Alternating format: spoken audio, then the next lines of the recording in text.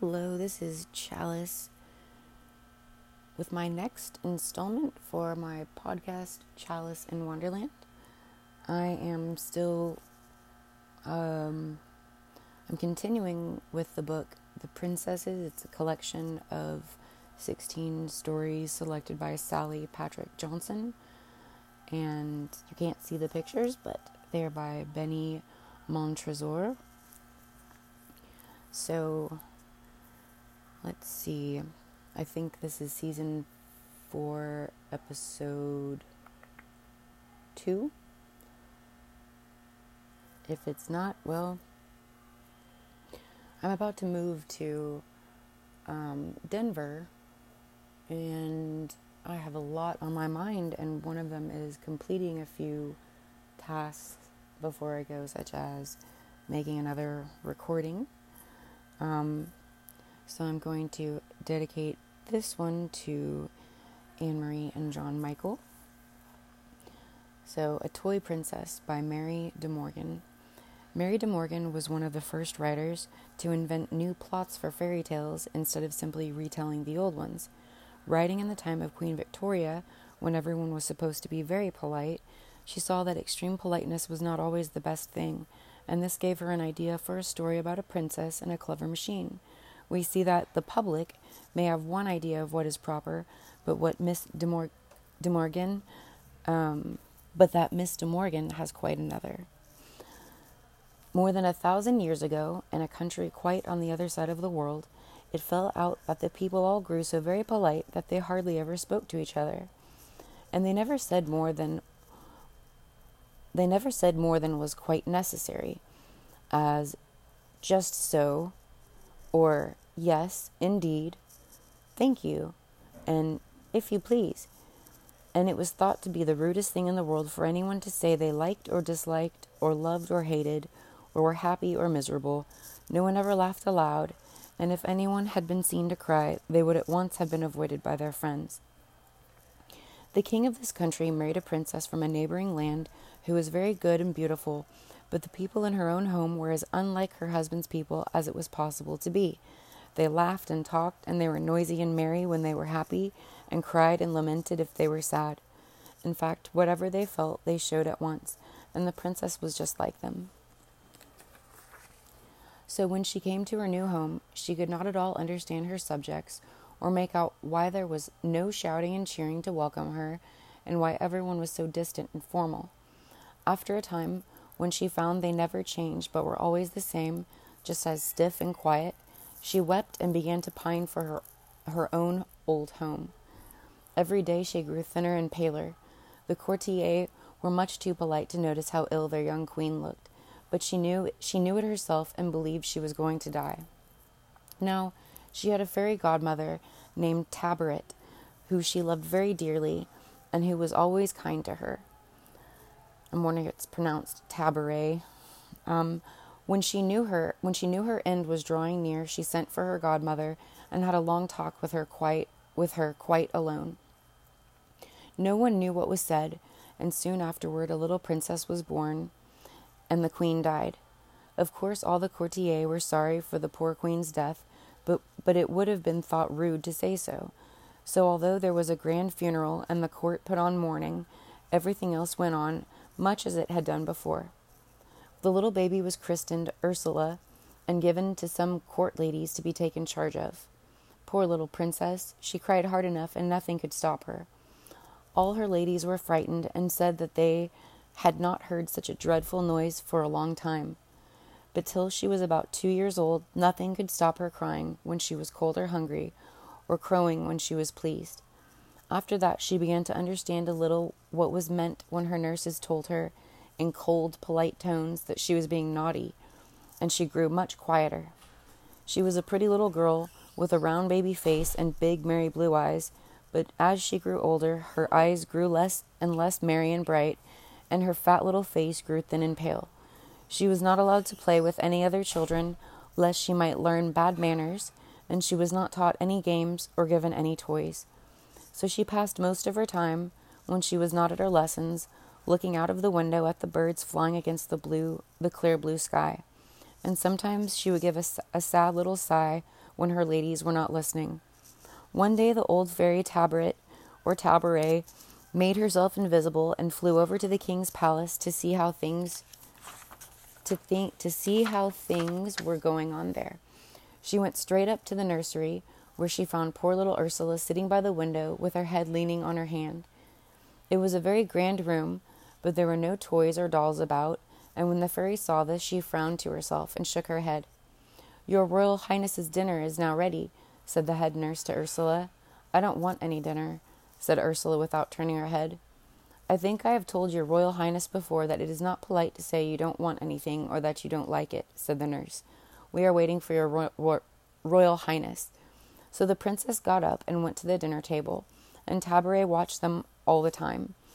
When she saw how pale little Ursula was, and how little she ate, and that there was no talking or laughing aloud, she sighed and frowned even more than before, and then she flew back to her fairy home, where she sat for some hours in deep thought.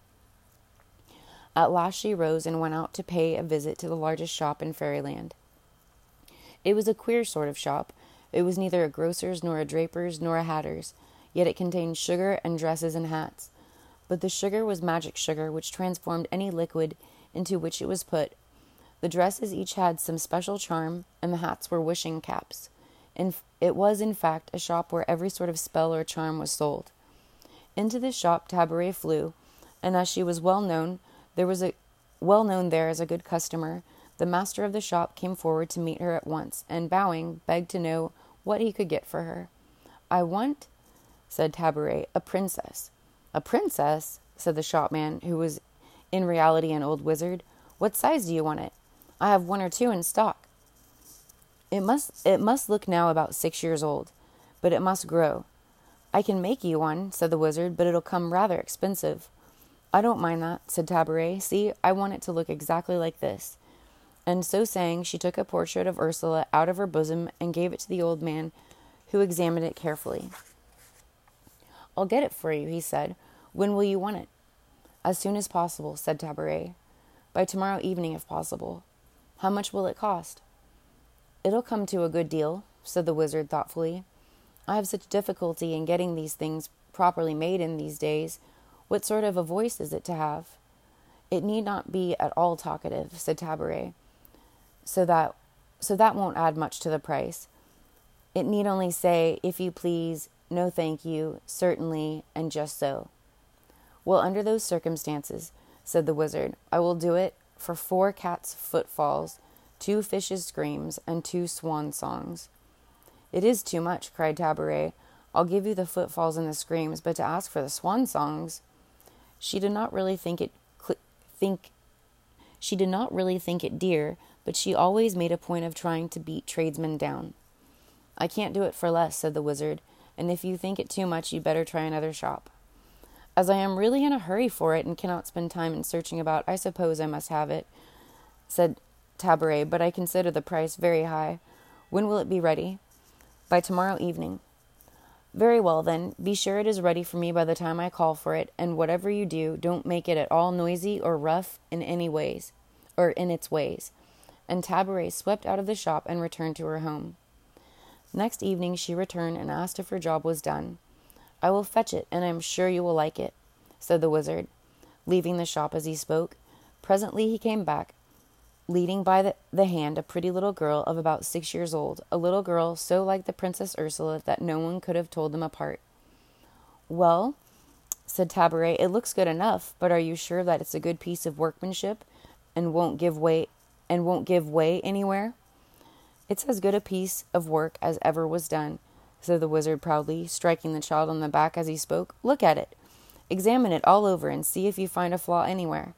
There's not one fairy in 20 who could tell it from the real thing, and no mortal could." "It seems to be fairly made," said Tabaret approvingly, as she turned the little girl around. "Now I'll pay you, and then we'll be off." With which she raised her wand in the air and waved it 3 times, and there arose a series of strange sounds. The first was a low tramping, the second shrill and piercing screams, the third voices of wonderful beauty singing a very sorrowful song.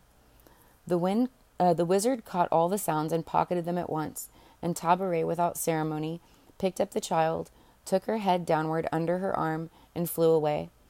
At court that night, the little princess had been naughty and had refused to go to bed. It was a long time before her ladies could get her into her crib, and when she was there, she did not really go to sleep, only lay still and pretended till everyone went away. Then she got up and stole noiselessly to the window and sat down on the window seat, all curled up in a little bunch, while she looked out wistfully at the moon. She was such a pretty, soft little thing, with all her warm, bright hair falling over her shoulders, that it would have been hard for most people to be angry with her. She leaned her chin on her tiny white hands, and as she gazed out, the tears rose to her great blue eyes. But remembering that her ladies would call this naughty, she wiped them hastily away with her nightgown sleeve. "Ah, moon, pretty bright moon," she said to herself. "I wonder if they let you cry when you want to. I think I'd like to go up there and live with you. I'm sure it would be nicer than being here." "Would you like to go away with me?" said a voice close behind her, and looking up she saw a funny old woman in a red cloak standing near to her. She was not frightened, for the old woman had a kind smile and bright black eyes, though her nose was hooked and her chin long. "Where would you take me?" said the little princess, sucking her thumb and staring with all her might. "I'd take you to the seashore, where you'd be able to play about on the sands, and where you'd have some little boys and girls to play with, and no one to tell you not to make noise." "I'll go," said Ursula, springing up at once. "Come along," said the old woman, taking her tenderly in her arms and folding her in her warm red cloak. Then they rose up in the air and flew out of the window, right away over the tops of the houses. The night air was sharp, and Ursula soon fell asleep. But still they kept flying on, over hill and dale, for miles and miles, away from the palace, toward the sea. Far away from the court and the palace, in a tiny fishing village on the sea, was a little hut, where a fisherman named Mark lived with his wife and 3 children. He was a poor man, and lived on the fish he caught in his little boat. The children, Oliver, Philip, and little Belle, were rosy-cheeked and bright-eyed. They played all day long on the shore, and shouted till they were hoarse. To this village the fairy bore the still sleeping Ursula, and gently placed her on the doorstep of Mark's cottage. Then she kissed her cheeks, and with one gust blew the door open, and disappeared before anyone could come to see who it was. The fisherman and his wife were sitting quietly within. She was making the children clothes, and he was mending his net, when without any noise the door opened and the cold night air blew in. "Wife," said the fisherman, "just see who's at the door." The wife got up and went to the door, and there lay Ursula, still sleeping soundly in her little white nightdress. The woman gave a little scream at sight of the child and called to her husband. "Husband, see, here's a little girl." And so saying, she lifted her in her arms and carried her into the cottage. When she was brought into the warmth and light, Ursula awoke, and sitting up stared about her in fright. She did not cry, as another child might have done, but she trembled very much, and was almost too frightened to speak. Oddly enough, she had forgotten all about her strange flight through the air, and could remember nothing to tell the fisherman and his wife, but that she was the Princess Ursula, and on hearing this, the good man and woman thought the poor little girl must be a trifle mad. However, when they examined her little nightdress, made of white fine linen and embroidery, with a crown worked in one corner, they agreed that she must belong to very grand people. They said it would be cruel to send the poor little thing away on such a cold night, and they must of course keep her till she was claimed. So the woman gave her some warm bread and milk, and put her to bed with their own little girl. In the morning, when the court ladies came to wake Princess Ursula, they found her sleeping as usual in her little bed, and little did they think it was not she, but a toy princess placed there in her stead. Indeed, the ladies were much pleased, for when they said, "It is time for your royal highness to arise," she only answered, "Certainly," and let herself be dressed without another word. And as the time passed, and she was never naughty, and scarcely ever spoke, all said she was vastly improved, and she grew to be a great favorite. The ladies all said that the young princess bid fair to have the most elegant manners in the country, and the king smiled and noticed her with pleasure. In the meantime, in the fisherman's cottage far away, the real Ursula grew tall and straight as an alder, and merry and light-hearted as a bird. No one came to claim her, so the good fisherman and his wife kept her and brought her up among their own little ones. She played with them on the beach and learned her lessons with them at school, and her old life had become like a dream she barely remembered. But sometimes the mother would take out the little embroidered nightgown and show it to her, and wonder whence she came and to whom she belonged. "I don't care who I belong to," said Ursula. "They won't come and take me from you, and that's all I care about." So she grew tall and fair, and as she grew, the toy princess in her place at the court grew too, and always was just like her, only that whereas Ursula's face was sunburned and her cheeks red, the face of the toy princess was pale, with only a very slight tint in her cheeks. Years passed, and Ursula at the cottage was a tall young woman, and Ursula at the court was thought to be the most beautiful there, and everyone admired her manners, though she never said anything but, "If you please," "No, thank you," "Certainly," and "Just so." The king was now an old man, and the fisherman Mark and his wife were gray-headed. Most of their fishing now was done by their eldest son Oliver, who was their great pride. Ursula waited on them and cleaned the house and did the needlework, and was so useful that they could not have done without her. The fairy Tabaret had come to the cottage from time to time, unseen by anyone, to see Ursula, and always finding her healthy and merry, was pleased to think of how she had saved her from a dreadful life. But one evening, when she paid them a visit, not having been there for some time, she saw something which made her pause and consider.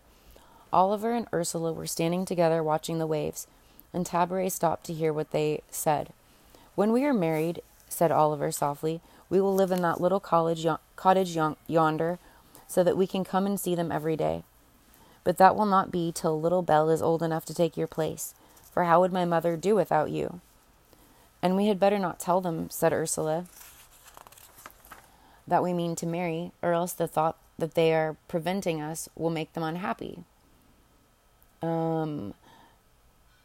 When Tabaret heard this, she became grave and pondered for a long time. At last she flew back to the court to see how things were going on there. She found the king in the middle of a state council. On seeing this, she at once made herself visible. When the king begged her to be seated near him, as he was always glad of her help and advice, "You find us," said his majesty, "just about to resign our scepter into younger and more vigorous hands. In fact, we think we are growing too old to reign, and mean to abdicate in favor of our dear daughter, who will reign in our stead." "Before you do any such thing," said Tabaret, "just let me have a little private conversation with you." And she led the king into a corner, much to his surprise and alarm. In about half an hour he returned to the council, looking very white, and with a dreadful expression on his face, whilst he held a handkerchief to his eyes. "My lords," he faltered, "pray pardon our apparently extraordinary behavior. We have just received a dreadful blow. We hear on authority, which we cannot doubt, that our dear, dear daughter," here sobs choked his voice, and he was almost unable to proceed, is in fact not our daughter at all, and only a sham." Here the king sat back in his chair, overpowered with grief, and the fairy Tabaret, stepping to the front, told the courtier the whole story. How she had stolen the real princess because she feared they were spoiling her, and how she had placed a toy princess in her place. The courtier looked from one to another in surprise, but it was evident they did not believe her. "The princess is a truly charming young lady," said the prime minister. "Has your majesty any reason to complain of her royal highness's conduct?" added the old chancellor. None whatever," sobbed the king. "She was ever an excellent daughter." "Then I don't see," said the chancellor, "what reason your majesty can have for paying any attention to what this person says." "If you don't believe me, you old idiots," cried Tabaret, "call the princess here. I'll soon prove my words."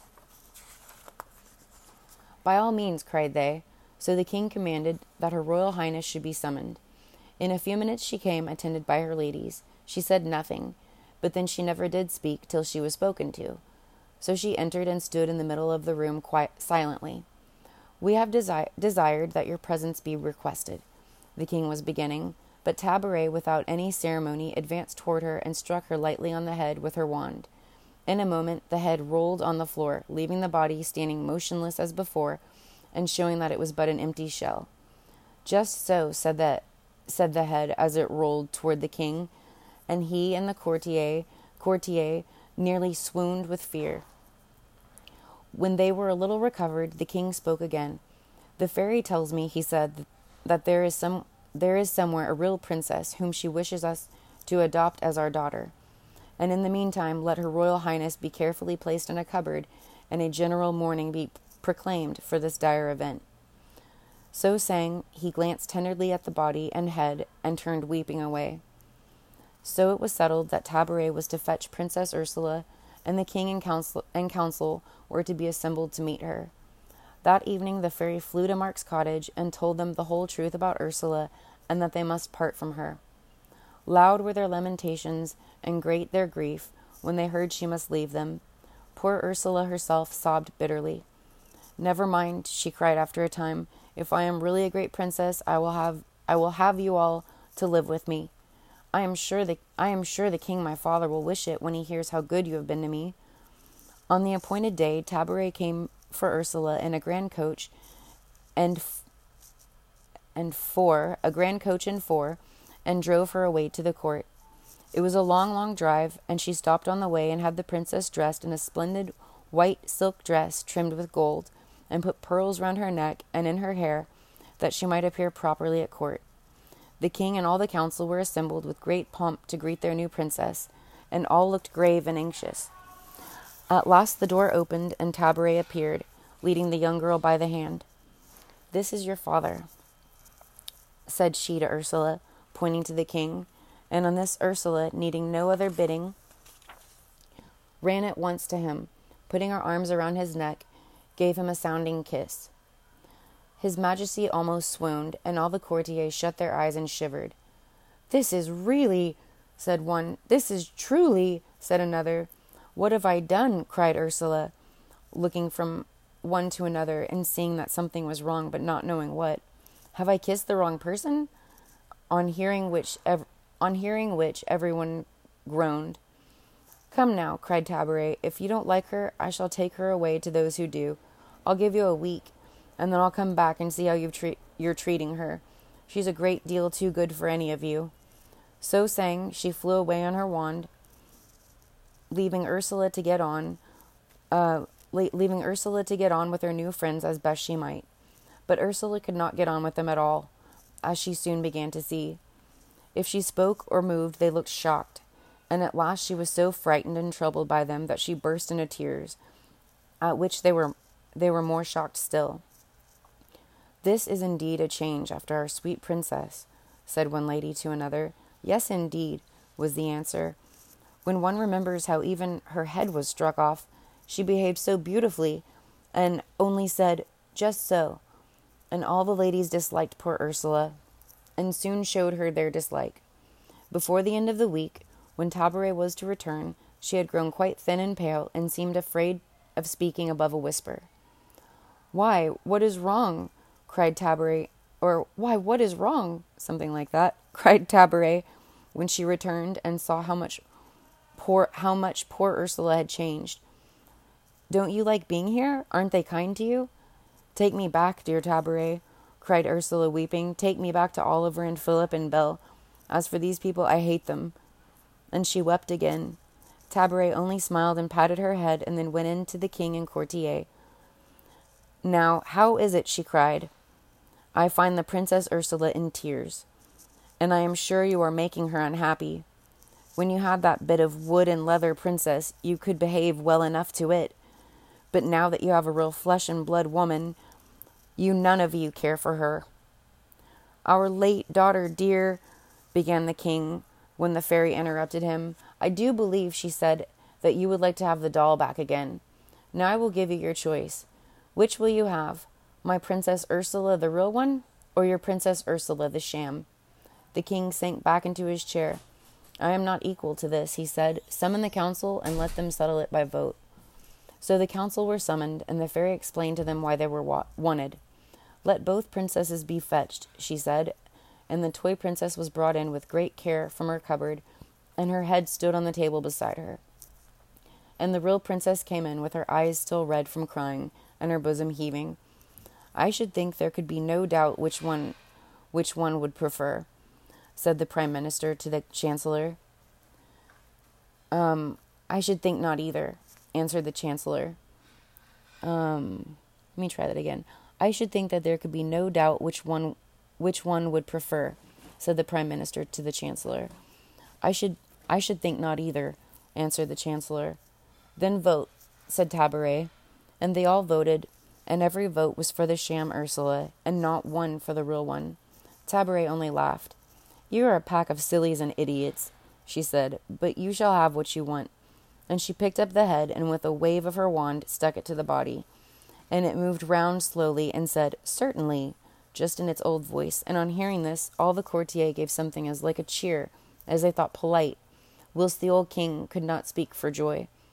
We will, he cried, at once make our arrangements for abdicating and leaving the government in the hands of our dear daughter.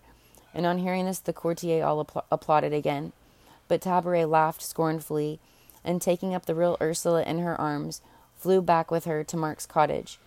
In the evening the city was illuminated, and there were great rejoicing at the recovery of the princess, but Ursula remained in the cottage, and married Oliver, and lived happily with him for the rest of her life.